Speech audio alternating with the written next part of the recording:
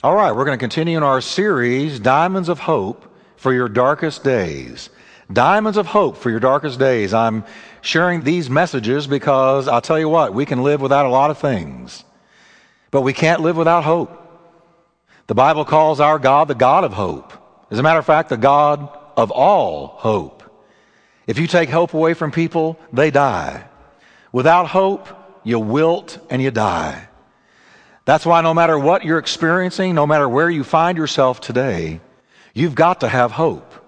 And that's why I'm sharing these messages, because the diamond of hope, no matter what your situation is, the diamond of hope is shining, glistening, glittering in your darkest day. It's there. God has hope for you. And you know, when I think about the message of hope, the subject of hope, I got to think of Joseph. You know, I've read the story of Joseph so many times. To me, it's the greatest way in the world that God could have ever ended the book of Genesis, is to end it with the story of Joseph. And if ever somebody needed to be carried by the supernatural hand of hope, it had to have been Joseph.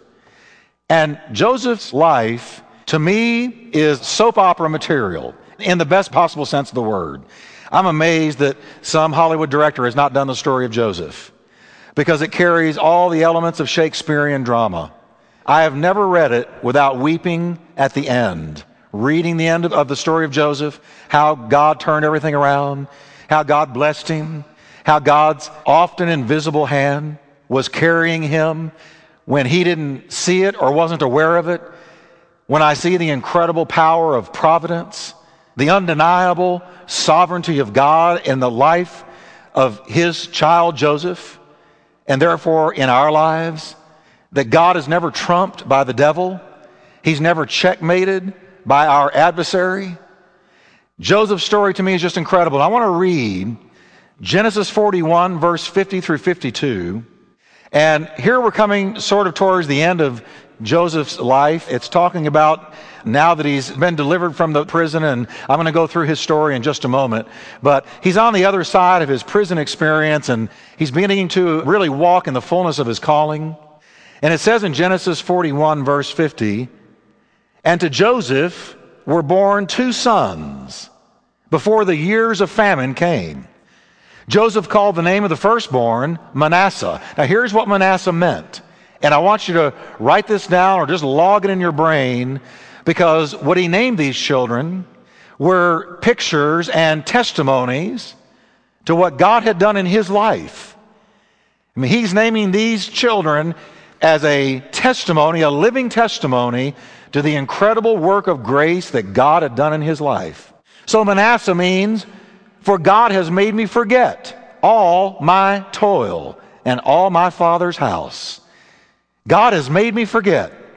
Now I'm going to talk about that very important verse in just a little bit, but keep that in mind. God has made me forget all my toil in my father's house. He has made me forget, in essence, all my pain. Then he comes to the next one. And the name of the second he called Ephraim. "For God," he said, "has caused me to be fruitful in the land of my affliction." What a powerful testimony. What an incredible word. Now let me just go into Joseph's story in a nutshell. Let me just sort of sweep through it and give us sort of an overall view of what happened in Joseph's life, because it is so powerful. First of all, Joseph is the son of Jacob, the patriarch Jacob. And he's also one of 2 sons of Rachel, who Jacob had loved. And if you remember the story of Jacob, you remember that he had to flee from his own father's house into the land where his uncle lived, his uncle Laban, that Jacob encountered Rachel at the well. And it says that immediately Jacob fell in love with Rachel. Well, you remember how Laban sort of worked a number on him, told him if he would work for 7 years, he could have Rachel for his wife. And of course, he manipulated him and he deceived him. And Jacob reaped some of what he had sown with his own father Isaac. And so he discovered that Leah, Rachel's sister, was in the wedding tent that night and not Rachel. Laban told him, well, 7 more years and you can have Rachel. So in a nutshell, Jacob worked for 14 years to get Rachel's hand in marriage. Now that's love. That's love. That is true love. And the Bible makes the point of saying that those years seemed as nothing to him for the love that he had for Rachel. Now that's a testimony of love. Love can wait. Lust never can. But love can wait. And so here we find now Jacob has been all those years in Laban's household, working for Laban. Finally, he came back to the promised land. In his journey back, God changed his name from Jacob to Israel. And now he's got these 12 sons. And these 12 sons are the heads of the 12 tribes of Israel. And Rachel gave birth to 2 children, Joseph and Benjamin. And she died giving birth to Benjamin. And so here is Joseph now. And Joseph is Jacob's favorite. Jacob had a favorite. He played family favorites, and he made Joseph a coat of many colors. And you know, that just shouts to me of how God anoints people and has favor on some people. And I've noticed, as I'm sure you have, that when God favors us, if God blesses you in a particular way that is outstanding, it incites jealousy, it incites envy. And this is exactly what happened to Joseph. He put on this coat of many colors. There's no doubt in my mind that he strutted. He kind of got a little cocky with this, a little bit prideful. And he strutted, and he sort of rubbed it in a little bit with his 11 brothers. And they grew to hate him. They grew to hate Joseph. And so the Bible says that one day they captured him. They threw him into a well. They were going to kill him. They were going to take his life, their own brother. But they were talked out of it by Judah.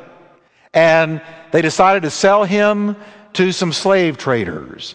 And they sold him away. They sold him to some slave traders, Ishmaelite slave traders.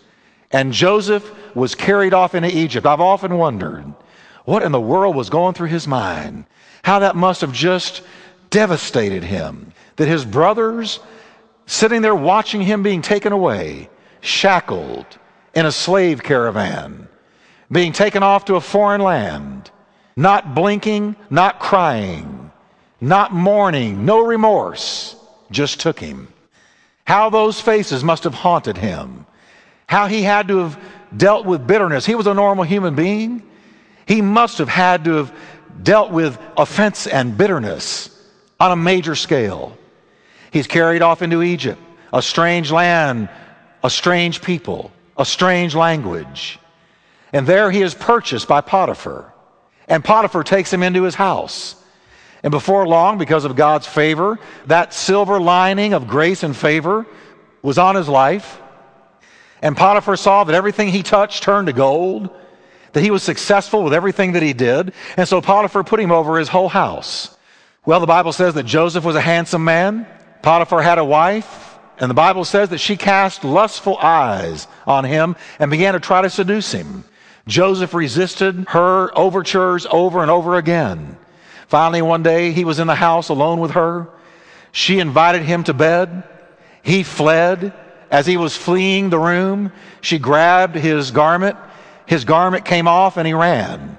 She took that garment, showed it to Potiphar, showed it to the guards of the house, and lied. Just told a bald-faced lie and said that he had tried to rape her. I don't know. I've never been convinced that Potiphar really believed her. I think he knew what he had married by this point. But nevertheless, he had to take action. So he did. And Joseph unjustifiably was thrown into prison, an Egyptian dungeon. And there he spent years. Now, I don't know about you folks, but I got to tell you, if I was sitting in a dungeon for years for something I had not done, and all I had ever done wrong was maybe had a little bit of pride, maybe I was a little bit self-confident or whatever, but nothing criminal, nothing wrong. Joseph had had a dream, and he had seen his family submitting to him. He had seen his own brothers and his own parents submitting to him. He had made the mistake of telling them about that, and that's probably one of the reasons they sold him into slavery. But that's all that he had ever done. And now here he is sitting in prison. He's not a criminal. He has no business being down there. He has always been a young man of God. He's not sinned. He didn't sin with Potiphar's wife. There was no blight between him and God. And yet there he is down in that dungeon. You talk about life not being fair. You talk about life taking a wrong turn. You talking about having to suffer for something you did not do. I think if anybody in the Bible could have looked up and said, God, I believed in you. I believed the dream that you gave me. I believed you had a destiny for me. I saw my own family, my own brothers, my own parents bowing down to me. I don't know what it meant, but I know you gave me that dream. I know I'm a child of promise. And now, God, where are you? Where are you? How have you let this happen to me? How has it come to this? Why didn't you step in and intervene and show that Potiphar's wife was lying? Where were you when my brothers sold me into slavery? Why didn't you providentially bring Jacob onto the scene before I was carried away? Or I could have been rescued. And I thought about this as well. Years in prison. Surely he had to stop and think and imagine, in his imagination, his brothers are sitting at home, sitting with Jacob, a wealthy man, enjoying that wealth, enjoying their families, enjoying the fruit of the patriarchal blessing. And here he sits in prison. He had to have wondered, have they ever gotten convicted and come and looked for me? Have they ever gotten smitten in their conscience and decided to come find me? Here I am rotting in an Egyptian dungeon, and not one of my brothers, not Judah, not Benjamin, none of them have come looking for me. And you know that he had to have thought, I am a forgotten man, out of mind. I might as well be dead. There he sat for years in prison. Now one day, some visitors were put down in that prison, Pharaoh's chief butler and chief baker. And the Bible says that Joseph began to talk to them, and he noticed one day that their countenances were downcast. And he said to them, what's the matter with you? And they said, well, we've had dreams. They told him their dreams. And Joseph said, I've got good news and I've got bad news. He said to the chief baker, Pharaoh's going to take your head off. But he said to the chief butler, you're going to be restored to your position. And when you are, will you remember me? There is pathos in that question. There's pathos in that request. I can just feel Joseph's heart. Would somebody remember me? My brothers haven't remembered me. My father, surely though he remembers me, now I'm becoming a faint memory. It's been years now. Can you remember me, chief butler? Because I have interpreted your dream, and I'm going to see you delivered. Would you remember me? But the Bible says that he did not remember him. And when he was restored to his position under Pharaoh, that he forgot him. He forgot him. So once again, Joseph was forgotten. You can almost make his middle name forgotten. And then one day, finally, after years had gone by, Pharaoh had some dreams. Nobody in his kingdom could interpret these dreams. Nobody could make sense of them. And the chief butler suddenly remembered the young man in the Egyptian dungeon who had interpreted his dream accurately. And he said, there is a man down in the dungeon who interpreted my dream. And if anybody can interpret Pharaoh's dream, it's him. Pharaoh ordered Joseph out of there. And I can just imagine Joseph sitting in there for years. And suddenly, here comes one of the guards. Pharaoh wants to see you. A million things could have gone through your mind. This is the day of my execution. Maybe somebody else has said something wrong about me. Maybe I've been falsely accused again. But no, when Pharaoh brought him before him, he said, I've had dreams and I want you to interpret them. And Joseph interpreted his dreams. And in essence, he said, there's going to be 7 years of blessing and then 7 years of famine, 7 years of plenty and then 7 years of nothing. Pharaoh better store up grain and prepare for the famine that is coming. And Pharaoh was shocked. He was stunned. He said, is there a man like this in all the kingdom who can interpret dreams, in whom is the Spirit of God? And Joseph was promoted, and he was given a ring. And everybody in Egypt was told when Joseph went by, they had to bow and give him honor. And this young man who had dreamed a dream when he was a teenage boy, that he was going to be promoted in a position of great authority, so great that even his family was going to be submitted to him. He's finally promoted, and he is put in a great place in all the land of Egypt. He is second only to Pharaoh. And I begin to see, ladies and gentlemen, that here is where God began to turn everything around. You see, there is a diamond of hope in the dungeon of your deepest despair. There is a diamond of hope. And that diamond of hope is that God can heal you on the inside. God can heal your memories. God can bless you where the devil tried to destroy you. Our God is a restoring God. And what Joseph experienced that God began to heal his memories. No doubt he was deeply wounded over what his brothers had done. No doubt he was shattered in his spirit over being separated from his beloved father Jacob. No doubt the abuse, the lies, the slander that had been spread about him, Potiphar's wife lying about him, accused of being a rapist, accused of being one who would commit sexual assault against Potiphar's wife, forgotten, out of mind, lost his family, lost his reputation. Now suddenly he's promoted second only in Egypt, and only God can do that.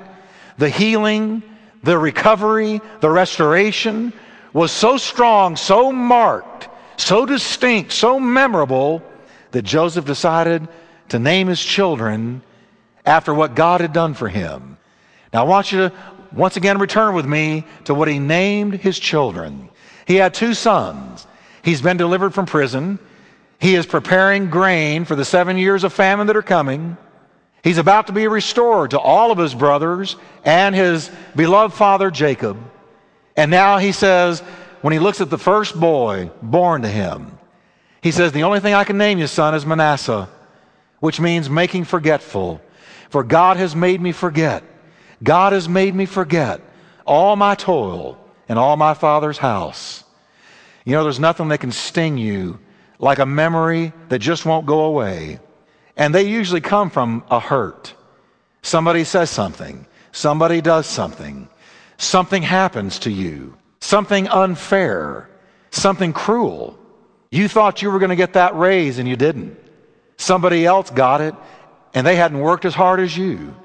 Or perhaps when you were a child, the worst of the worst happened and you were abused sexually by a relative or a neighbor, someone you knew. And life has not been fair. And it's been a temptation for you to look up and say, God, I feel like I was born under a bad sign. I feel like I was born in a bad time. Unfair things have happened to me. What am I going to do? Where am I going to go? I'm hurting on the inside.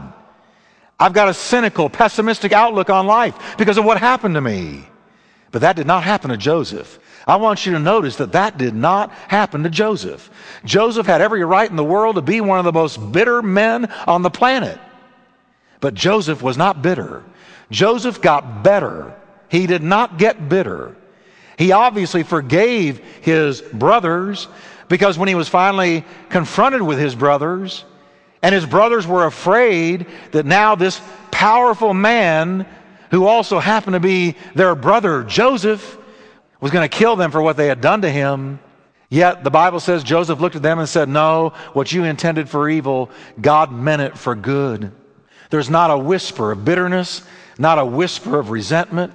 He feeds them, he receives them, he takes care of them, he shelters them. It is a beautiful, beautiful picture of Jesus Christ himself, who prayed from the cross, Father, forgive them. They do not know what they do. No, Joseph was not branded by bitterness. He was not marked by resentment. He was not colored with black hatred. No. The Bible says that God had done something in this young man. Forgetful. Come here, Forgetful. He named that first boy Forgetful. I can just picture him saying to him at night, come here, Forgetful, sit on Daddy's lap. Let me tell you why I've named you Forgetful. I've named you Forgetful because I went through great pain, son. My brothers betrayed me. I lost my home. I was sold into slavery. And then I was put down in prison for something I didn't do. Son, I knew a lot of pain. I could have been a bitter man. I could have died wilted and bitter. But God moved me to forgive. And God blessed me on such a level, son.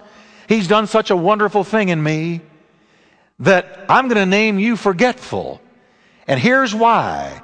Because God has made me forget all my toil and all my Father's house. Now, he didn't have some kind of divine amnesia. He remembered the events. He recalled being sold into slavery. But here's what he's saying. When I think about what was done to me, the memory has no more sting. The memory has no more sting. It doesn't sting me anymore. I don't feel pain. I don't feel that grief on the inside. It doesn't make my stomach tight. It doesn't rob me of sleep. It doesn't take away my appetite. When I think of what was done to me, there's no more pain. God has taken it away. Trials, heartbreaks, hurts, disappointments, and betrayals happen. Many are the afflictions of the righteous, the psalmist said, but the Lord delivers him out of them all. And I'm going to tell you something, folks. The reason that Joseph experienced healing, I'm convinced, is because he forgave. And he saw the bigger picture. He forgave and he saw the bigger picture. He realized that God had used his brother's evil intent to get him into Egypt. God didn't move his brothers to do it. That was their own hearts. But God being God, God being sovereign, God being providential, God took what they meant for evil and he Romans 8:28'd it. He turned it for the good. And Joseph saw, wow, God brought me to Egypt knowing what would happen to me. That I had the gift of interpreting dreams and it came from God. And Pharaoh would have these dreams. An earth-shattering famine was on the way. And God had anointed me and appointed me and called me and destined me to be promoted second only to Pharaoh.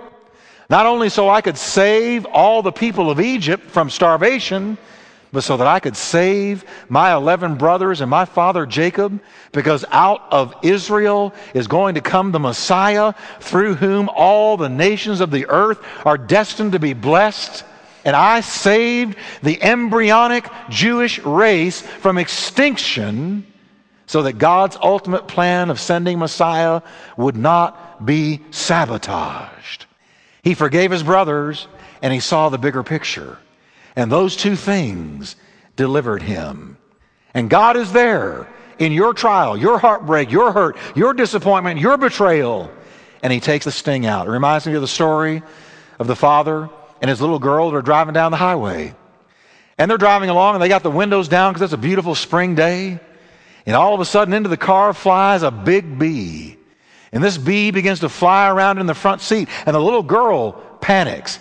Daddy, Daddy, the bee is going to sting us. And the dad said, honey, it's okay. The bee's not going to sting us. But the little girl could not have any peace. The bee kept flying around in front of them. Finally, to quell her fears, the father reached out and in one swoop grabbed the bee in his hand. The bee stung him. And then he opened his hand, threw the bee out the window, and he said, there now, baby, the bee is not going to sting us. I took the stinger out. And that's what Jesus did on the cross. He grabbed the devil and he took the sting of death and hell and the grave. And then at the resurrection, he opened his hand and he said, there, baby, he can't sting you anymore if you put your faith in me. But it goes further than just delivering us from hell. Jesus can reach into your innermost, into your heartbreaks, your trials, your disappointments, your betrayals, your hurts. And he can grab the same bee.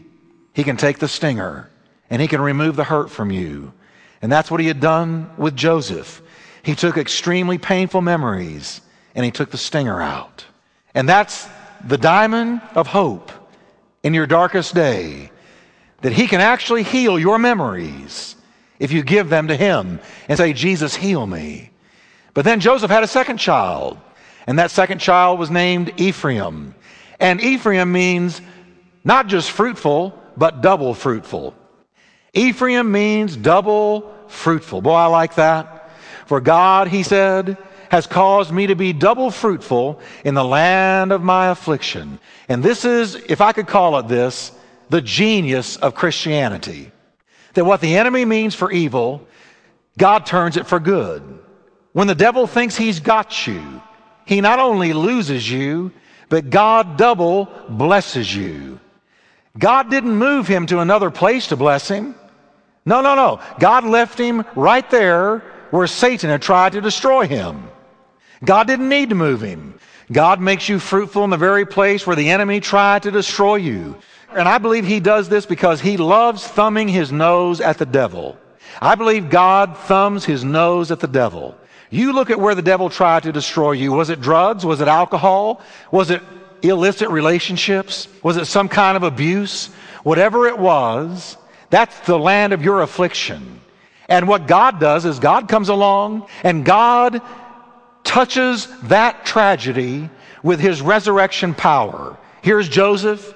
He's beginning to experience the healing of his memories. But God said, that's not enough. I don't just want you healed of your memories. I'm going to take you now, Joseph, and I'm going to promote you. I'm going to promote you second only to Pharaoh. I'm going to promote you where Potiphar's wife lied about you. I'm going to promote you in the very place where you were sold as a slave. I'm going to promote you in the very location your brothers sold you to destroy you. I'm going to doubly bless you, Joseph. I'm going to make you doubly fruitful. He doesn't just sustain you. God doesn't just kind of help you. He doesn't just hold your hand. God double blesses you. He is the God of the double blessing. I believe the stronger the attack, the stronger will be the blessing. For every attack Satan levels against God's people, God turns it around and doubly blesses them. This ought to be shouting ground. This ought to be exciting. This ought to move you. This ought to stir you. That God is never defeated. God is never trumped by the devil.